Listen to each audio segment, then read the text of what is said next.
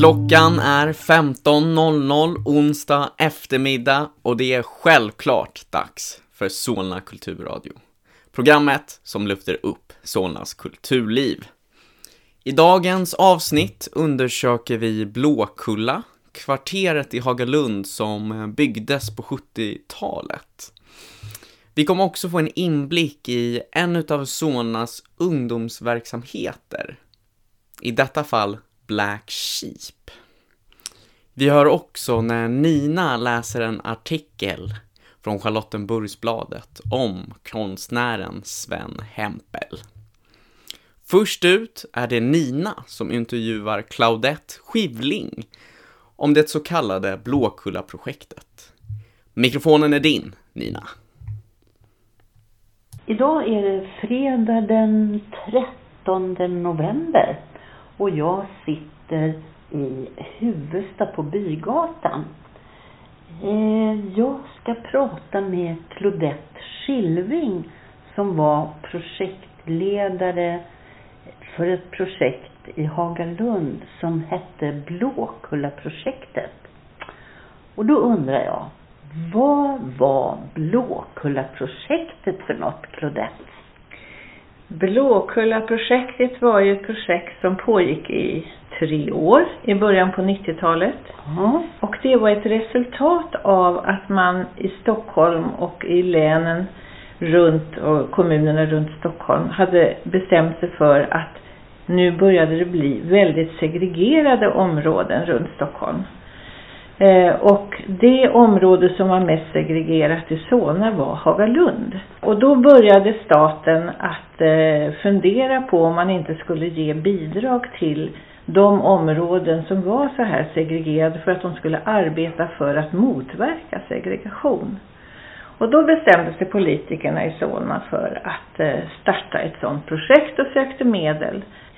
Sen och ordförande för Blåkulla-projektet var Lars Göransson. Och han frågade mig om jag ville vara med i det här projektet. Och jag kunde ju inte göra något annat än säga ja, för jag tyckte det var ett så spännande projekt. Varför fick du den frågan? Ja, jag var väldigt överraskad själv. Men jag tror att det beror på att jag är socionom och arbetade inom socialtjänsten i Solna. Och vi var några kollegor som tyckte att vi skulle flytta upp till Hagalund för vi var oroliga för antalet barnfamiljer som behövde stöd och tyckte att vi var otillräckliga. Så vi flyttade upp till Hagalund i någonting som heter familjecenter. Och vi startade den verksamheten som var väldigt lyckat och väldigt bra. Vi samarbetade lokalmässigt ihop med barnavårdscentralen, mödravårdscentralen och startade också en öppen förskola. Och det här blev sen då Blåkulla-projektet? Ja, tanken var väl från början att det skulle vara ett förnyelseprojekt. Och det vi började göra, det var väl att gå igenom hur ser det ut i Hagalund. Vad är Hagalunds problem? För att sen ta nästa steg, vad kan vi göra åt det? Så när vi började göra den här inventeringen så såg vi ju hur nedslitet det var. Brist på underhåll.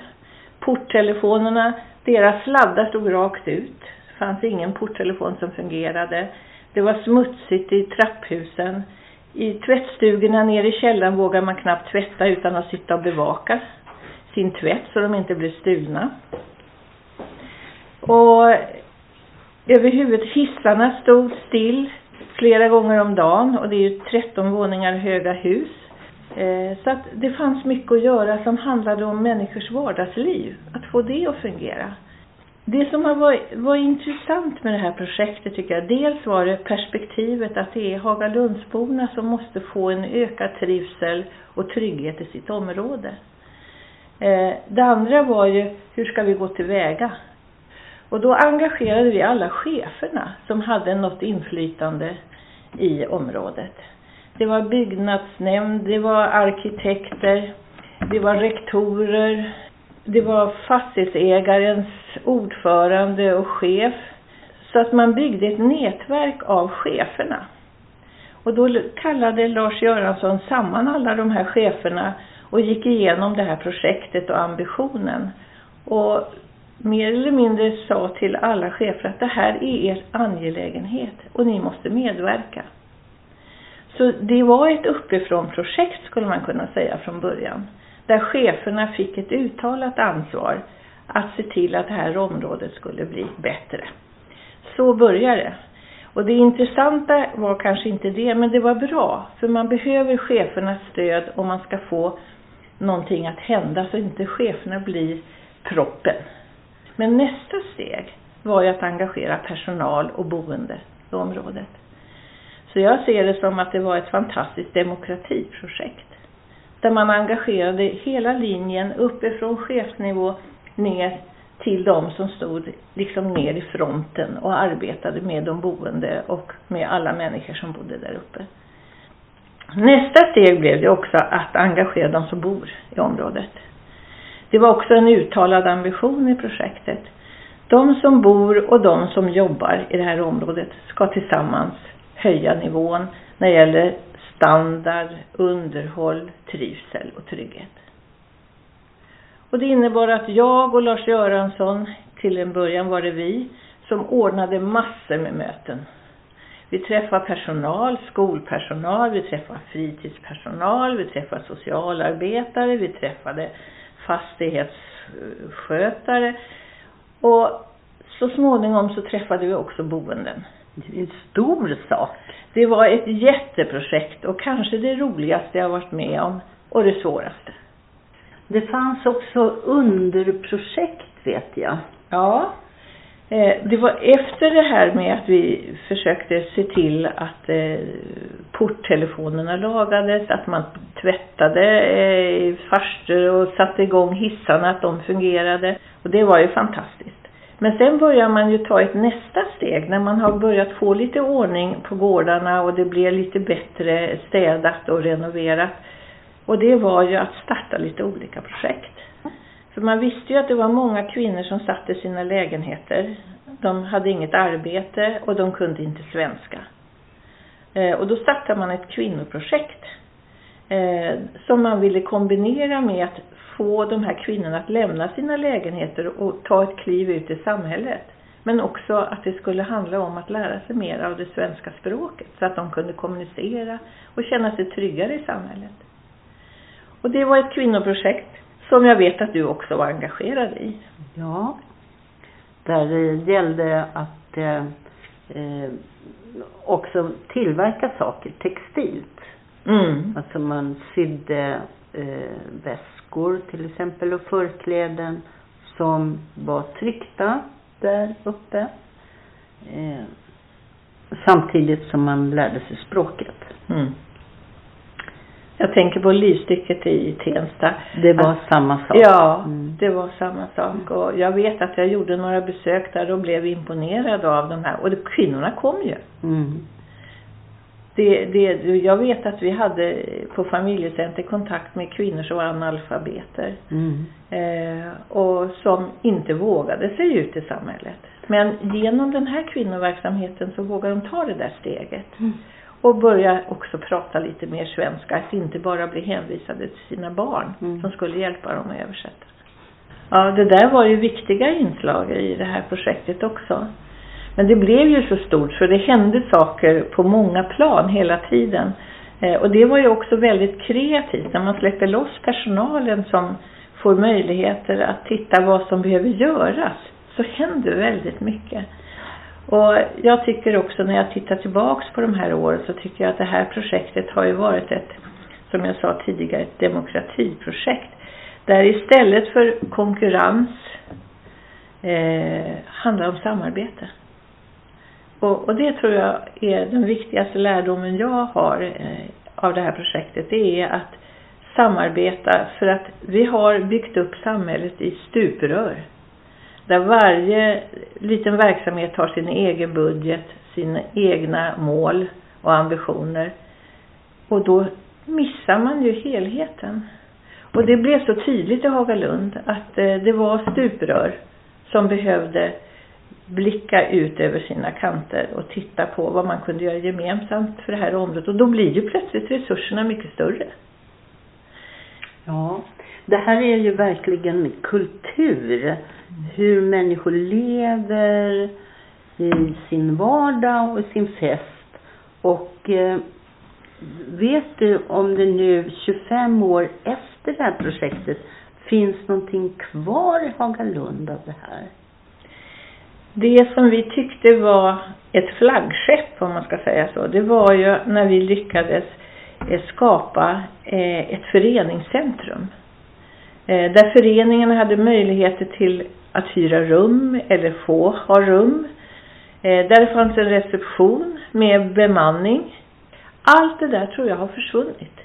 Så det är klart att det har hänt något. Samtidigt så är väl kanske Hagalund inte lika, ska man säga, utsatt längre, för man tycker nog att det har stabiliserats som bostadsområde. Det är inte samma genomflyttning som var på den tiden, för man stannade bara, och fick man en chans att flytta därifrån så gjorde man det. Där tror jag det har blivit bättre.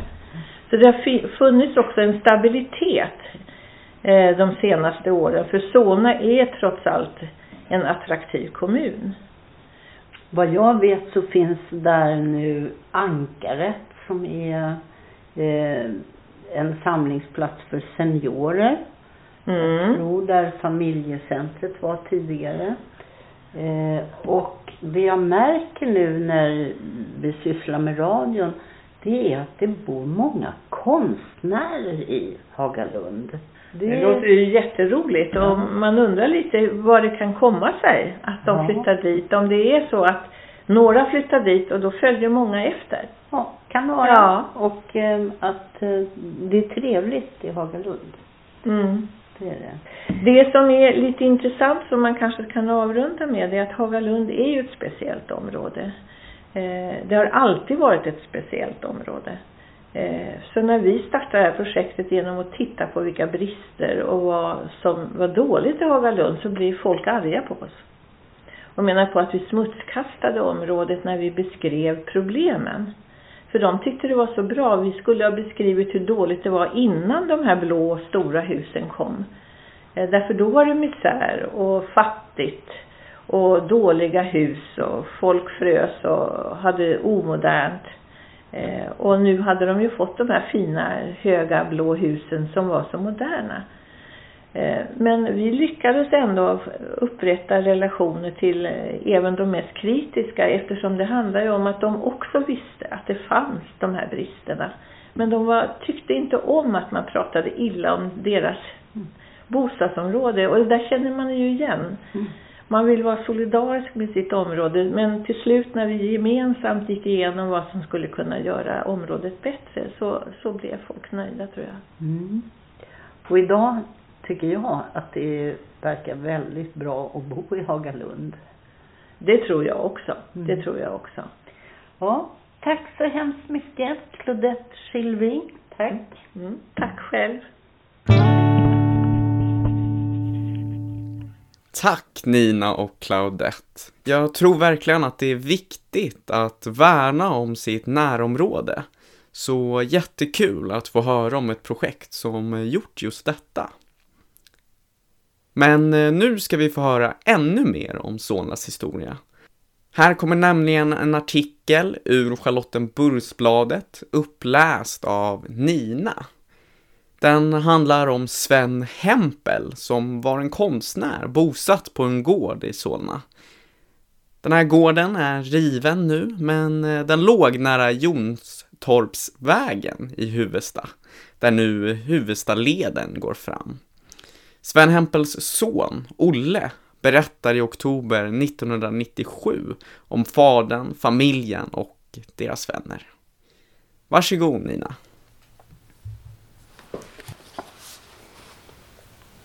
Solna-konstnären Sven Hempel. Sven Hempel föddes i Solna. Han började sina konstnärliga studier på Altins målarskola 1919 och gick under åren 1921-24 igenom utbildningen på Konsthögskolan.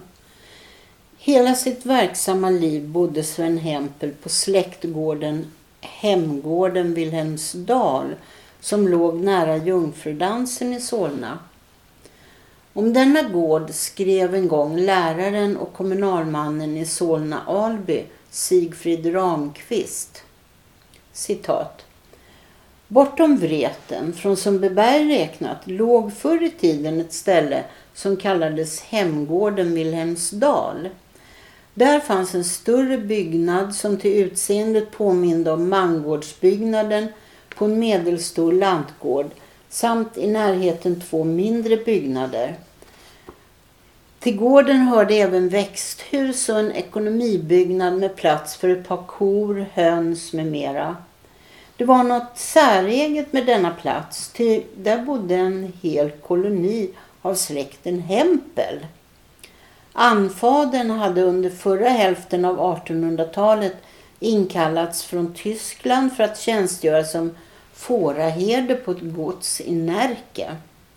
En sonson köpte ett stycke jord från Huvudsta gård vid tiden omkring 1880 och anlade där en liten handelsträdgård med växthus och boningshus. Gården där Hempels bodde har sopats bort av en väg, den så kallade Huvudstalleden. De som nu rusar fram på denna i sina bilar och har så bråttom kan knappast föreställa sig vilken underbar idyll som funnits på det ställe där vägen börjar stiga för att längre fram gå över i Jungfrudansen. Slutcitat. Minnen av min far, konstnären Sven Hempel. Trots att 1920-talet såväl som en stor del av 30-talet var svåra år med depression, Krügerkrasch med mera, så var det som jag minns en lycklig tid. Jag, Olle, föddes 1921 innan min far Svens utrikesstudieresor började och när de upphörde 1924. Då föddes syskonen Arne 1925, Karin 1926 och så småningom lillebror Rune 1931. Vi bodde i en större villa som först ägdes av Svens mor, alltså min farmor, änka sedan 1921 och vilken sen ärvdes av min far. Det fanns ytterligare en villa på samma tomt, vilket innebar att det inflöt en jämn liten hyresinkomst varje månad. 2 av lägenheterna slogs sedan samman så att vi erhöll en 5-rummare plus kök för familjen och ett stort rum som ateljé. Ett annat stort rum, före detta kök, blev lekrum för barnaskaran. En följd av denna ur utrymmessynpunkt privilegierade ställning blev att det Hempelska hemmet blev känt som en bra tillflyktsort. Så hade till exempel Erik Hallström bostadsbekymmer från tid till annan, vilket resulterade i att vi då fick 3 extra syskon, Karin, Putte och Nenne. De var snälla och rara så det kändes vemodigt när de hämtades åter till de sina. En ytterligare följd av gott utrymme hemmavid blev Sven Hempels vårskiva. En begivenhet som var tradition några år på 30-talet. Skivan skulle äga rum den första riktigt varma vårdagen.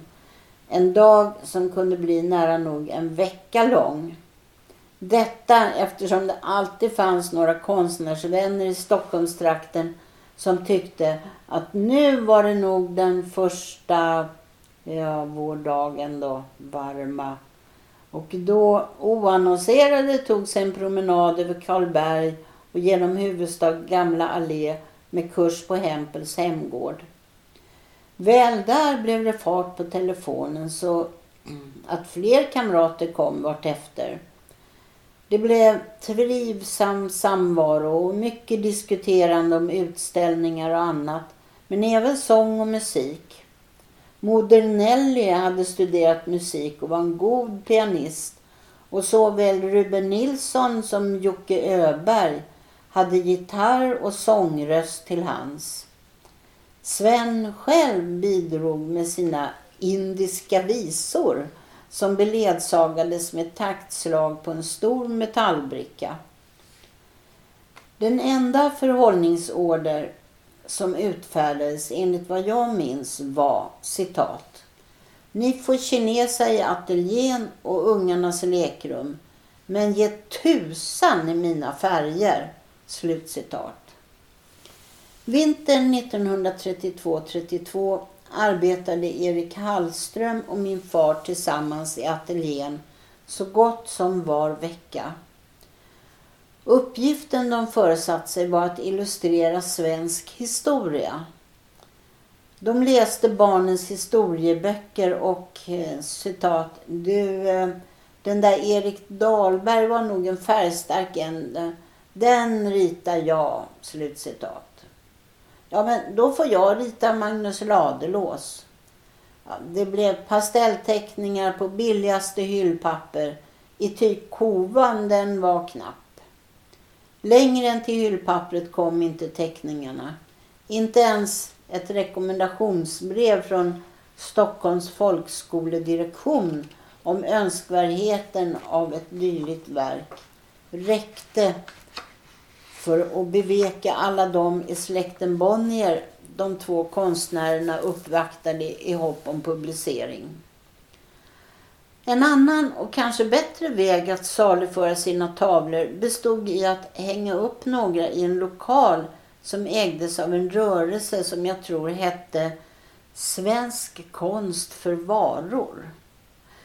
Konstintresserade affärsmän och företagare fick erbjuda bytesvaror. Och så kom det sig att fader Sven en gång bytte till sig en kostym och en otrolig mängd skjortor i varierande storlek. Förmodligen ett rearestparti.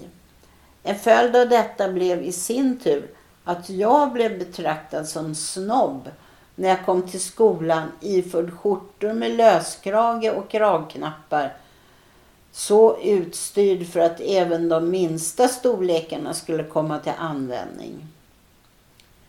Bland de som kom på besök hemma fanns också Alex Roos, Carl Alexandersson, Ture Dalö, Exet Eriksson, Martin Jösse Edmond, Sven Falstedt, Rudolf Pelle Persson, Gunnar Svensson och många flera. Även poeten Nils Ferlin gästade oss då och då, och på 40-talet bodde han hos oss något år efter Klara-perioden och innan han blev gift hemmansägare på Norrboda i Länna. Sven illustrerade bland andra några av Ferlins visböcker. Jag, Olle, hängde fader Sven i hälarna ända från 3-årsåldern på alla utställningar, både i de han själv medverkade och på andra han besökte. Min tanke var en gång att bli konstsmed, men jag utbildade mig så småningom till något så prosaiskt som maskiningenjör. Det kan tyckas att äpplet denna gång föll långt från päronträdet. Skrivet av sonen Olle Hempel.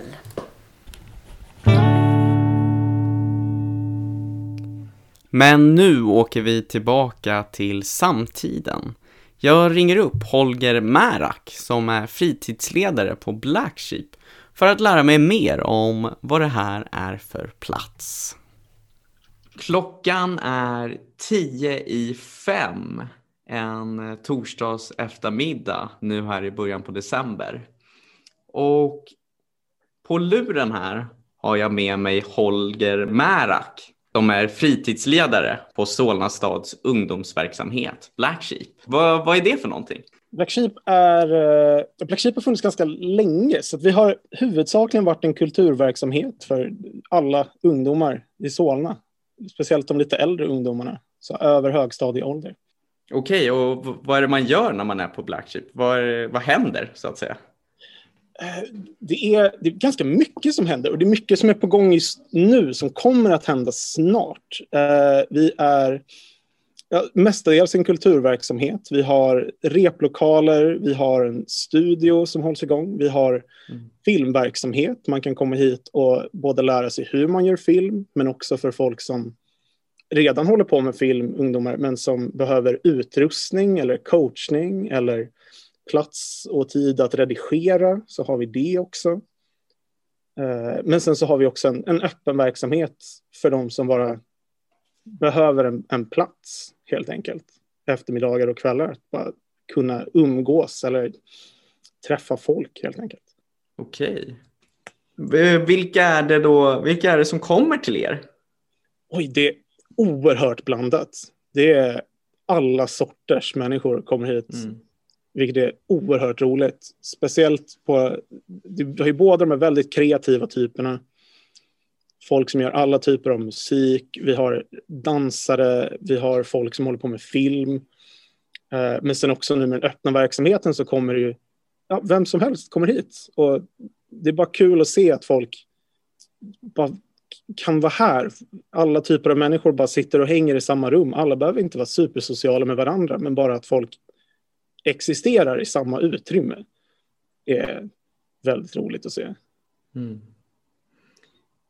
Hur startade Black Sheep? Hur startade? Jag är egentligen kanske inte en helt rätta personen att fråga om det, för jag har inte alla detaljer. Det startade 2006. Och då var det uppe på Stenbackaskolan. Nära Huvudsta. Så längst upp på berget där typ. Hel skola. Och då var det nästan bara musikverksamhet. Då var det typ 9 stycken replokaler i en gammal skola. Och en hel matsal där det fanns en jättestor scen. Så att det startade där. Och sen så har det fortsatt växa. Bara. Det har lagt till flera typer av verksamhet. Vi såg till att det finns en tillgänglig studio. Vi har en danslokal, glömde jag nämna förut. Att det har vi också. Det finns väldigt mycket ungdomar som dansar i Solna. Och behöver plats för det. Så att det har vi också haft nu i flera år. Så det har liksom bara växt fram. En ännu öppnare verksamhet från det här som först bara var en musikverksamhet ett par år. Okej. Ja, och ni har väl precis flyttat? Precis. Också. Vi var fram tills i juni i år så var vi nere i Hagalunds industriområde. Så att nu har vi fått en helt nybyggd lokal uppe på Hagalundsgatan. Jaha, wow. Ja. Den byggdes klart nu under hösten. Det är helt färska väggar. Är det där du är nu? Det är här jag är nu. Nice. Hur känns det då? Det är väldigt spännande. Det är skönt att se att lokalen är anpassad efter oss helt och hållet. Tidigare har det varit replokaler i gamla klassrum eller grejer. Och nu har vi rum byggda specifikt för det vi ska göra. Allting är anpassat efter oss, vilket är väldigt roligt. Nice. Har du fått hjälpa till med någonting med utformningen eller så? Och vara nyfiken. Ja, det är vi personalen som har tillsammans egentligen tagit fram hur allting ska bli. Det har varit väldigt mycket kollektiva beslut på hur lokalen ska användas. Wow, vad härligt. Hur många är ni i personalen, bara nyfiken? Vi är just nu, jag måste räkna på fingrarna här lite. Ja, men precis. Vi är 7 personer som jobbar här. Och sen så får vi ibland såklart också en hjälp från andra som teamledare i Solna som kommer och jobbar med oss som ofta är här. Så att de är liksom en del i teamet. Men vi är 7 personer som tar hand om det här stället just nu. Hur hamnade du där? Eller på Black Sheep, så att säga? Jag hamnade på Black Sheep först som ungdom faktiskt. Okej. Så 2013 började jag repa i en av replokalerna. Här var 2 stycken lokaler sedan till och med. Det har flyttats 2 gånger sedan dess. Jaha. Så att när jag var 19 år gammal hade jag en kompis som behövde en gitarrist. Och då började jag repa med dem på Black Sheep. Och sen har jag helt enkelt varit med. Och sen så utbildade jag mig till bagare för några år sedan. Och då ville de ha någon som hjälpte till att sköta deras café. Så då fick jag först timtjänst. Och sen ungefär 1,5 år tillbaka fast anställd här bara på Black Sheep. Jaha, vad roligt. Ja. Så du är gammal i gamet? Ja, men precis. Jag är väl en av de här lite små veteranerna. Ja, i verksamheten. kul. Ja. Finns det något speciellt minne från Black Sheep som du har? Som du skulle vilja dela med dig av? Jag tror att det är de absolut roligaste sakerna. Och det här var direkt när jag började repa som 19-åring faktiskt. Jag hann repa på Black Sheep i 2 veckor innan vi typ åkte på en liten turné. Så att vi spelade först på Black Sheep på stora scenen. Och sen så spelade vi på Café 44 inne på Södermalm. Mm. Men sen åkte vi och spelade i Norge. Att det var uppordnat. Så att det var utbyte. Band från Norge kom och spela hos oss. Och vi åkte till Norge och spelade på den här indiefestivalen i Ski. Någon timme från Oslo. Okay. Det var helt fantastiskt roligt. Och att möjligheten för att starta sådana projekt finns är oerhört kul. Ja, det låter fantastiskt, måste jag säga. Det är nog ett av mina första Black Sheep-minnen, men också ett av mina bästa Black Sheep-minnen. Det var en bra början. Väldigt bra början. Om du kollar på liksom Solnas kulturliv idag, är det någonting du skulle vilja se mer utav i framtiden? Det jag vill se mer, det här är helt personligt och det här är väldigt mycket bara från mig som person. Jag vill se fler möjligheter för livemusik. Speciellt för ungdomar. Det är något som det brinner jag väldigt mycket för själv. Så att det skulle jag vilja se ännu mer av. Fler möjligheter och som är tillgängligt för folk som inte ens spelar musik, bara vill se livemusik. Att en större livemusikkultur i Solna vill jag gärna se. Jag undrar lite också det här med alltså ungdomsgården i sig. Vi kanske nuddade lite på det. Men liksom, varför är sådana platser är sådana platser viktiga att ha? Ja, men det är det absolut. Jag tror att det är speciellt i tonåring. Våra ungdomar är mellan 16 och 19 år gamla.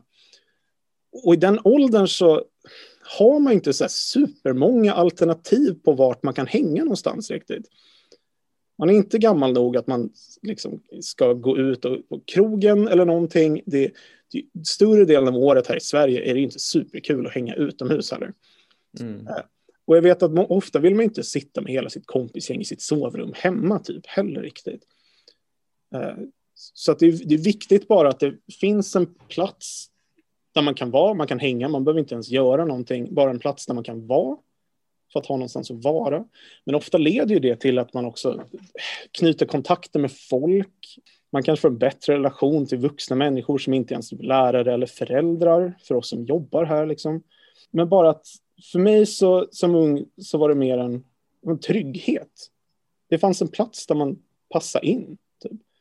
Det här är vår plats. Det var en plats för alla, men det var ju vår plats liksom. Det är här vi hör hemma. Och det är tryggt, tyckte jag, när jag växte upp. Så det är det vi gör det här för. För att folk ska ha en trygg plats att bara vara. För att när man inte har så mycket andra alternativ på vart man ska vara någonstans. Ja, jättefint. Jag blir så här, jag håller med, det låter väldigt viktigt. Och speciellt roligt att få höra från dig som har haft det här perspektivet att också varit på på Black Sheep tidigare. Jag tänker, nu börjar vår tid rinna ut. Så jag tänkte bara innan vi avslutar vår intervju, finns det något du vill tillägga eller du känner så här att det här måste jag ha sagt innan vi avslutar? Får jag göra lite skamlös reklam för verksamheten? Ja, absolut. Ja. Alltså i och med den här flytten och i och med att vi konstant utvecklar verksamheten så har vi också valt att byta namn. Så att vi heter från och med typ den här veckan, och det här kommer fortsätta att bli mer och mer officiellt. Det kommer komma en logga, det kommer spridas ordentligt. Men vi byter nu namn till Fabrik 38.